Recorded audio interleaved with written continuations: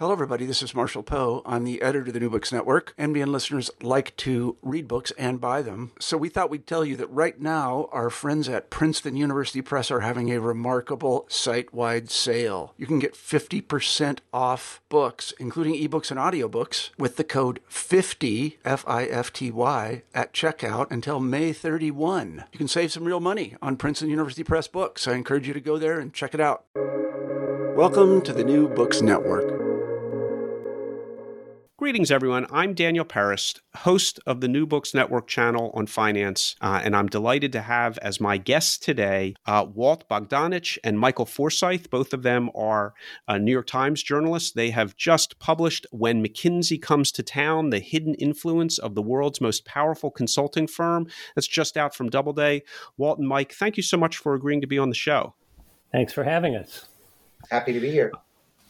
So this is a very timely and pointed book. Normally we would ask, what led you to this and a long history of how you got to this. But really, I just want to know this pretty critical account of McKinsey's role in the economy. Knives are out for a lot of people and a lot of institutions, and the country's divided, as we know, on many topics. So this, I guess, book doesn't surprise me at all. But exactly how did it come about? What was the specific catalyst? So I can imagine there are lots of general catalysts as to why McKinsey would be, how shall we say, revealed in the fashion that you have chosen to reveal it. Well, I had friends who went to work for McKinsey or considered going to work for McKinsey. And I'd ask them, well, what do you do? And they said, well, we really can't talk about it. Those are the ones who actually were working for them at the time. And the more I asked around, and there really wasn't a whole lot written about them. Certainly there were publications by McKinsey, but I came to learn that they were extraordinarily big, powerful, with a reach that went around the globe, and that there was no accountability. And as journalists, that is really something that is important to us because their entire business model is really based on secrecy. And so we decided to try and look into this black box and find out what they're doing. And you have quite a section in the back, and you're sensitive throughout your narrative on your sources, who you've spoken to, who you haven't, where you got them, because it sounds like that was part of the challenge, was to actually produce an account of a firm that doesn't want accounts produced of it. Yeah, it was a disincentive to do the book in the first place, because that's obviously a big barrier to get over. And most of the McKinsey consultants are very loyal to the company, and they wouldn't talk to us, even many of whom left years and years earlier. So yes, that was a challenge. Journalists need things on the record. Journalists like documents. And to get both of those took a while, but we were persistent and we got it. I kind of wanted to get this a little bit later, but, it's worth raising now, just even if we return to it. But kind of the other side of the story, obviously, McKinsey didn't respond to your requests for information if they were presented in any case. And the way the firm is presented is obviously not the way the firm presents itself. It's kind of presented, and readers should pick up the book and see it. It's an easy read. It's very clear, but it's kind of part of the system of global neoliberal economics we've had dominant over the last 3 decades, which is kind of outsource everything and produce profits rather than goods and services. And I'm sure they have a different narrative for what they're doing. And you do mention their narrative, and you compare it, say, with, I thought it was funny because I'm in finance, that people don't even pretend at Goldman Sachs to have a narrative other than pure profit without regard to anything. But McKinsey does have a narrative that is not the narrative you have presented. Let's actually start with that, and then how you have encountered that and worked through it. Let me make an go ahead, Mike. Go ahead. Oh, well, and then you can jump in, Walt. So McKinsey called itself a values-driven organization, and they take that very seriously. They're here to make impact on the world, to be a catalyst for change. These are the very good sounding words that you'll hear and read on their website. And so that's the narrative, that they are the world's experts. They're some of the world's smartest people, and indeed they are. And they're for hire to solve your problems and to make an impact. And that's what draws people to McKinsey. They're very successful at recruiting.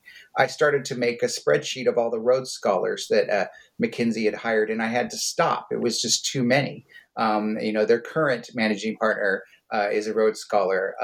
2 managing partners before, a Canadian named Dominic Barton, also a Rhodes Scholar. So many people. And so, when you hire McKinsey, you hire these very smart people to solve your problem. I want to just add something, about the why McKinsey also. There's so many great books written about individual companies, or maybe about a financial crisis, or, some economic moment in history. But McKinsey works with almost all the companies, and also with most of the biggest governments and most powerful governments in the world. So it has an impact everywhere. And we wouldn't have written this book unless we really thought that McKinsey actually did make a difference. And what we found is, in so many instances, that difference that it made actually did harm.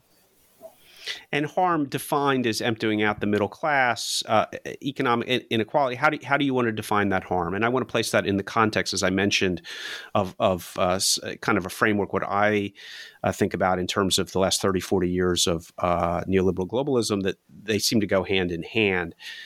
If McKinsey existed in the middle of the 19th century, wouldn't they have been building railroads? Let's get to the harm first. Harm was not hard to find. When you promote opioids in the middle of an opioid epidemic, that creates harm. That causes harm. When you're promoting cigarettes at a time when it was well known and widely accepted that these were the most lethal consumer products in history, that is harmful. So finding harm was not difficult. There are other examples, but I'll leave it at that.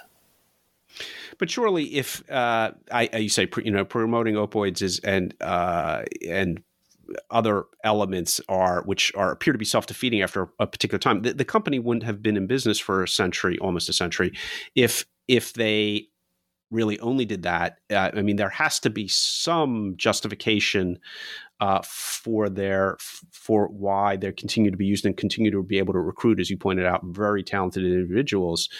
Kind of the other side of the story, if there is one. I have to think there is one. I'm assuming there is one. I may be wrong, but that's the hypothesis. Certainly there have been success stories at McKinsey. Most of we didn't write about most of their jobs, their clients, their client work. And, many of them go unmentioned. And, obviously the clients in many cases are satisfied, but also in a lot of instances, they're hired, to provide a justification to the CEO or CFO or somebody else in the C-suite. If they want to do something, McKinsey will come in and do the study that just, by sheer coincidence, justifies what that executive wants to do. By that means they're very useful to corporate America or companies around the world.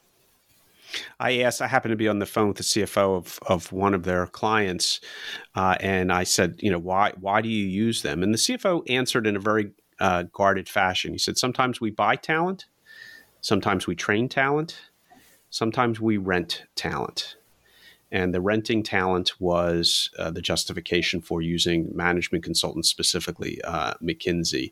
That they don't want to do the other two options. And even though it's perceived to be a very expensive rental, it makes economic sense for them. So that was their justification. We've certainly heard that too. That they're a SWAT team that could come in, and do whatever job somebody in the C-suite wants them to do. Yeah. Well, let's again put it in the context. So you do have chapters. You mentioned opioids. You mentioned tobacco. There are chapters on labor inequality, chapters on senior executive pay, quality. Arch. Do you want to discuss Arch Patton and his role in transforming CEO compensation in this country? I think that's a little known tale. I was not aware of that. I was aware, as I think many of our listeners will be, of the broad outlines of McKinsey's footprint on society. But some of the details I had not been aware of, and that was a particularly interesting one. For that, you have to go back to 1950, when the labor unions had negotiated a very lucrative, solid contract with the auto companies, and that guaranteed a pension, vacations. Basically, it was a passport to the middle class for them, with the promise that they wouldn't strike. So everyone sort of benefited within limits to an agreement like this. Well, what happened at some point is that General Motors began to worry that, well, maybe the workers are making more money than they should, and maybe we're not making enough, and the gap is growing or not growing at all. And so they commissioned a study, and McKinsey looked at dozens of companies, and they concluded that, in fact, yes, workers' wages were catching up to executive pay. And year after year, that study was published. Arch Patent became a huge revenue source for the company. Very popular. Normally, consultants aren't known by, they're not supposed to be putting themselves out as an individual, but Arch Patent did, because everyone wanted a bit of his magic, I think was one of the quotes that we used. And so year after year, he did these studies, and the net result being that in 1950, the average worker made the CE was 30% difference back then compared to now, which is like 350% difference. Is Mike, straighten that out for me. Isn't it 30 times? Yeah, I think it's 30 times. It's 30 times. Yeah. I'm sorry. Yeah, much more. The sun is getting to me over here. Yeah, pardon me. But with that, it also shows, McKinsey was talking to everybody in the industry. So it was learning about executive pay levels at all sorts of different companies, sometimes in the same industry, because McKinsey has no problem consulting companies within one industry. So executives were finding out how executives at other companies how much money they were making. And if they were falling short, it became a race to the top, or, a race to the bottom, however you want to call it, but that information caused an upward rise in executive compensation. And certainly the problem of creeping the shrinking pay gap between executives and workers, that problem was solved. And so you attribute, anecdotally, but attribute all the same part of the culture of the Imperial CEO to McKinsey's advice in that regard, at least when it comes to the compensation component. I'm concluding that those may not be your words, but it kind of fits into the mosaic of a very, very strong CEO culture in U.S. corporations. I don't know if you agree with that, or if that's going too far or not. Well, they're not totally responsible for that gap, but they certainly contributed to it. And over and over again they did. And of course, it became very controversial. And as I think you noted, and I'll note here, the income inequality in this country is tearing apart the country, and it's upsetting to so many people, and led to the belief that the system is sort of rigged against us. And McKinsey had a role in that. And so part of that is, this is where in the green room and some emails before, I wanted to set the context. I am very interested in the changes that have occurred in this country over the last 30 or 40 years from a very specific perspective of declining interest rates and the impact that has had on corporate and finance, which is my day job. But one of that, or part of that constellation of influences, is offshoring, outsourcing, and the impact that has on the middle class and the industrial activity and commercial activity in this country. And it seems like McKinsey was at the right place at the right time to be to articulate the most extreme or developed forms of globalism, and get rid of jobs, offshore, lower cost, margin improvement at all costs. I don't want to, I'm putting words into your mouth. I'd rather if you say that. But if you see that, because your book is specific to McKinsey, but I think that a lot of our readers, particularly after the last few years, and with interest rates, for those in finance, interest rates no longer coming down the last 12 months and so forth, really perceiving a paradigm shift about labor, about onshoring, about offshoring, about supply chains that is changing. And we've had 30 years of, we'll call it, McKinsey direction work. And to me, it's very interesting because I think it's coming to an end. I don't know if you had that perception I don't know when you guys wrote this specifically, because it probably took a couple years, but whether you felt they were part of a broader global trend, and they were carried along with it, advancing it, or the cause of it. How would you react to that? McKinsey was pushing the offshoring, and they wrote books about it. And when they recognized that there was a reaction to it, very negative reaction, and maybe the economics of it all became a little clearer to her, they added a phrase, yes, we're still supporters of globalization, but there needs to be a however. And so they started qualifying it. And so that's the thing that I learned about McKinsey. One of many things I learned about McKinsey is how they adopt the management attitudes of the fashion of the moment, and they're very quickly turn around, and they were embracing one idea one day and turning around and embracing the other one the next day. So they're very fluid in that regard.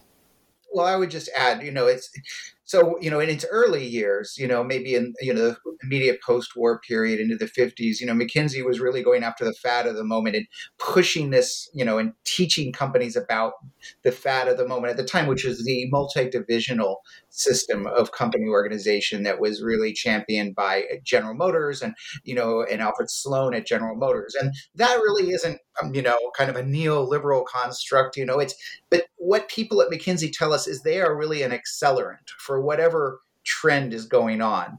McKinsey can really pour the gas on it. And in the 1980s, it was securitization. In the 1990s, it was globalization and offshoring. And you see that in McKinsey's work. They would tell all sorts of companies they would preach the benefits of globalization, the benefits of offshoring, even to companies like cigarette companies, for example, that you really wouldn't expect to be a big offshoring kind of company. And it's because of the nature of McKinsey, because they have so many clients, that they're able to spread these ideas throughout corporate America and actually world, companies around the world. I want to get to that world part, but before, a couple other kind of corporate examples. You guys want to kind of provide a highlight of how their advice to Allstate made sense to Allstate, but was pretty stark, put it that way. Yeah, and again, and this gets back to the big theme of shareholder capitalism. Allstate was a very, conservative with a small C company owned by Sears, Roebuck and Company for decades and decades, and the Good Hands Company. But Sears spun it off in the early 1990s, and it became, its own entity. And that was right at the time, when companies really, were pushing hard to boost profit, to increase dividends to shareholders, and raise compensation for executives. I mean, that was really, kind of the moment at that time. McKinsey came in, found ways to reduce the payouts, or at least slow the growth of payouts in claims. It changed the system to make it so that, Allstate would fight tooth and nail against, in cases where the policyholders would hire a lawyer, trying to scare all the plaintiffs' lawyers in America never to sue Allstate. And it was a very intricate system that, we've actually seen in other industries that McKinsey's worked with as well. And, Allstate did very well. Its CEOs did extremely well. They went from being paid like a normal CEO, of the 80s and 90s, into being extremely well compensated. And profit at Allstate also increased. So, to the detriment of some policyholders.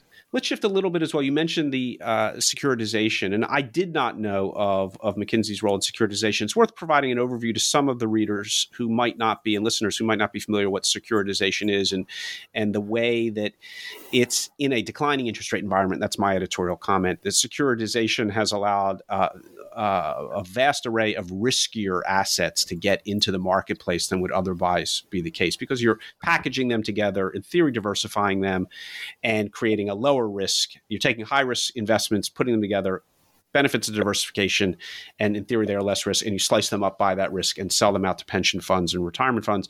And you that element that McKinsey kind of participated in the creation of the math of that. I had not been aware of that. Could you describe that a little bit? Right. So, I mean, in the easiest sense, securitization is easily understandable through mortgages. If you if a bank or some firm buys up a whole bunch of mortgages, packages them together, and sells that as a security, theoretically there's less risk, and also that raises capital that can go back and then provide more capital to make more investments, make more mortgages. But it's not just mortgages, it's auto loans, it's credit card debt, all sorts of things. McKinsey did not invent this, this was really pioneered by Salomon Brothers and First Boston in the early 1980s, but McKinsey evangelized it. And, again, we get back to their huge platform. They can spread this out through the entire banking industry, and that's exactly what they did. They saw in the mid 1980s that there was a real opening to become experts in this. There were McKinsey partners who wrote books about securitization, and not just one, there were two. And they saw this as a way really to capture, to be a real intellectual force, a knowledge force in the financial industry. And they got a lot of business out of this too. They got a lot of clients, a lot of banks who weren't doing this, learned from McKinsey how to do this, how to restructure their banks in order to take part in this, as you said, increasingly risky. This is not normal banking. In this risky activity, they didn't cause the financial crisis in 2008, but of course, securitization gone mad is exactly what caused the financial crisis in 2008 with these, credit default swaps, these collateralized debt obligations, which, are obviously very sophisticated securitized debt, the CDOs at least.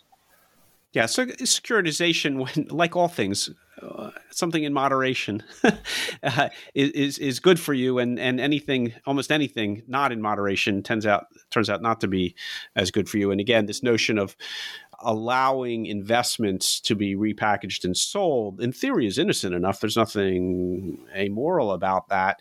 It's when you would do it in such a fashion that you actually mask risk that is underlying, and that's what happened in the GFC. I want to shift kind of to a second broad topic, which, again, I think many of our listeners will be aware of. McKinsey is a management consulting company very much allied with U.S. corporations. Again, that's not really news.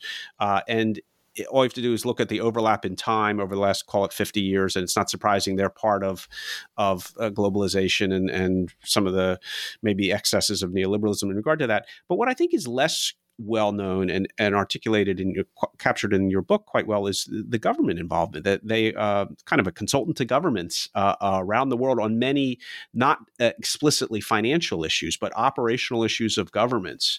And you have chapters in regard to South Africa and China, the U.S. government. Do you want to describe the McKinsey's government practice, which seems to be, at least from reading your book, almost as large as their commercial practice? It may not be, in fact, from a billings perspective, but it does loom very large in your account. There are many problems with that, beginning with accountability. Government, it can be FOI. You can obtain information on how the government's using your money. McKinsey's a private company, and they're not accountable. And when we've tried to get information about McKinsey's contracts with the government will give us some information, but McKinsey's information will often be blacked out or redacted. So there is a lack of accountability. And there's also a concern that government is outsourcing so much of the work that they should be doing. And that raises questions about tax dollars and why is this happening and should it be happening? And when you look at for the conflicts of interest that we got into in the healthcare field, it becomes even more problematic. Mike, did you want to discuss any of the particular chapters and involvements with whether it's China or with the immigration and ICE? I'm drawing a blank on ICE stands for Immigration and Customs. Customs enforcement, enforcement, et cetera, or the Britain's NHS. I mean, it's really quite a wide range of involvement in government services. Yeah, I mean, for most of McKinsey's early history, government was not a big money maker for them. They did do work for the federal government in the 50s, and they did start work with the NHS in the early 70s in Britain. The founding father of McKinsey, who's not James O. McKinsey, really, it's a guy named Marvin Bower, was really, focused to McKinsey on corporations, and they had some bad experiences, particularly with New York City government in the late 1960s, early 70s, and they're like, maybe this isn't the best thing for us.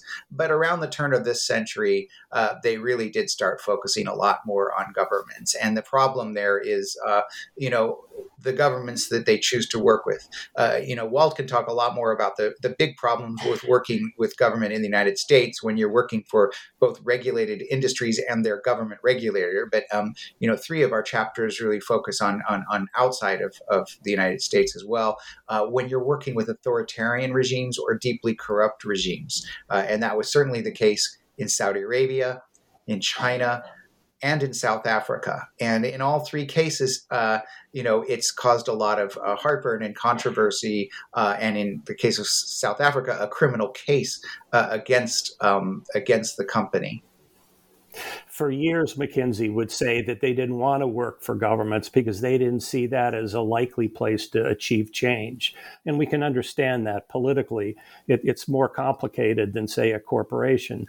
But when they just saw their competitors doing this, they said, well, we got to get on board. And look at South Africa before apartheid ended, they wouldn't work there. As soon as it ended, there was a rush of McKinsey consultants over there. And the only way you could make real money in the new South Africa was to work on government contracts. And they loaded up on them without the proper due diligence. And in the end, some of those, in fact, three major endeavors that they engaged in over there turned out to be corrupt, although they weren't the prime offenders here, but they did not do due diligence on their partners, and that led to a huge scandal in that country. Okay, so let's kind of move towards the future, if we can. Here, you've written this book.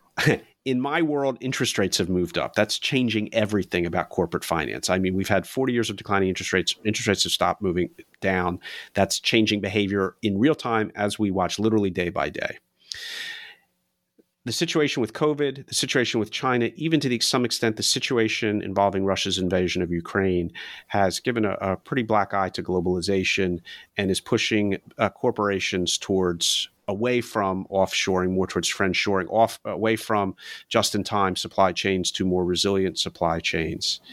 And I wonder, it is my personal belief that on the finance side of this declining interest rate globalization, that's come to an end on my side. My question is, do you see, having written the book in the last stages, the last 3-4 years, I'm assuming, are you perceiving after the book has come out and what's happened the last couple of years, COVID, China, Russia, that the business model is going to be changing? I would be surprised if the business model changed that much. As we've said, McKinsey changes with the times. They are very adaptable. While interest rates may be going up, they're, one of McKinsey's specialties, is cost cutting and finding ways for companies to save money here and there. And we, our book is replete with examples of how sometimes that goes awry. But, in a higher interest rate environment, which may set off a recession, which we may have soon, possibly, I do believe that CEOs, will look to McKinsey for cost cutting, as they have for the past almost century. So I think there's still business for McKinsey. Clearly, they've been a huge beneficiary of globalization. Clearly. But there are certainly paths forward for them. Am I going too far out on a limb there, Walt? No, I don't think so. No, I mean, even though interest rates are going down, one thing will remain the same. McKinsey will be serving the interests of management and the corporate executives, not the interests of the workers, employees, or the communities in which these companies operate. I might provide some pushback. I mean, it'd be interesting to see whether they become sources of saying, well, in order to build up your supply chain, you're going to need to reinvest in things that 10 years ago they would have suggested cutting, whether they're going to literally double back or double down or reverse course and become advocates of building back that which neoliberal globalism took down over the last 30 years. That's a scenario. I granted it may be an improbable scenario, but I do think it is a scenario. They may have been talking about just in time, supply chains, but I know that the McKinsey Global Institute, for example, which is their think tank, has been doing a lot on supply chains, in the last few years, and on resilience of supply chains. And so there's business to be made. There's money to be made for McKinsey in this new world, of onshoring, friendshoring, and supply chain resilience rather than just in time supply chains. What has been the reaction from the financial media, from McKinsey? Obviously, you had some pretty interesting and perhaps even difficult conversations with former employees. It was clearly angst-ridden for them to have some of these conversations with you. What has been? I realize the book is only just out, but what has been the initial feedback, if any? Very favorable. In fact, I think Mike and I would agree that we did not expect that to be the case. We expected more pushback. We expected people being hostile to, ideas that they had previously embraced. So that, there are pockets of that, certainly, but I think the overwhelming response has been positive. And the company itself has been very quiet. They send out a short statement saying that they're more than all the negative examples that we gave. And certainly that's true. And we mentioned that they do good things. But there hasn't been a whole lot of pushback, a whole lot of anger. We've gotten a lot of support. Okay. Well, I'll be interested to see how it plays out. Again, I'm kind of forecasting at my end of this complex a paradigm shift over the next decade. And I will be keeping an eye on the global management consultants, McKinsey and others, to see whether they reverse course. In the meantime, the book is When McKinsey Comes to Town, The Hidden Influence of the World's Most Powerful Consulting Firm. Walt Bogdanich and Michael Forsyth, thank you so much for being on the show. Thank you. Our pleasure.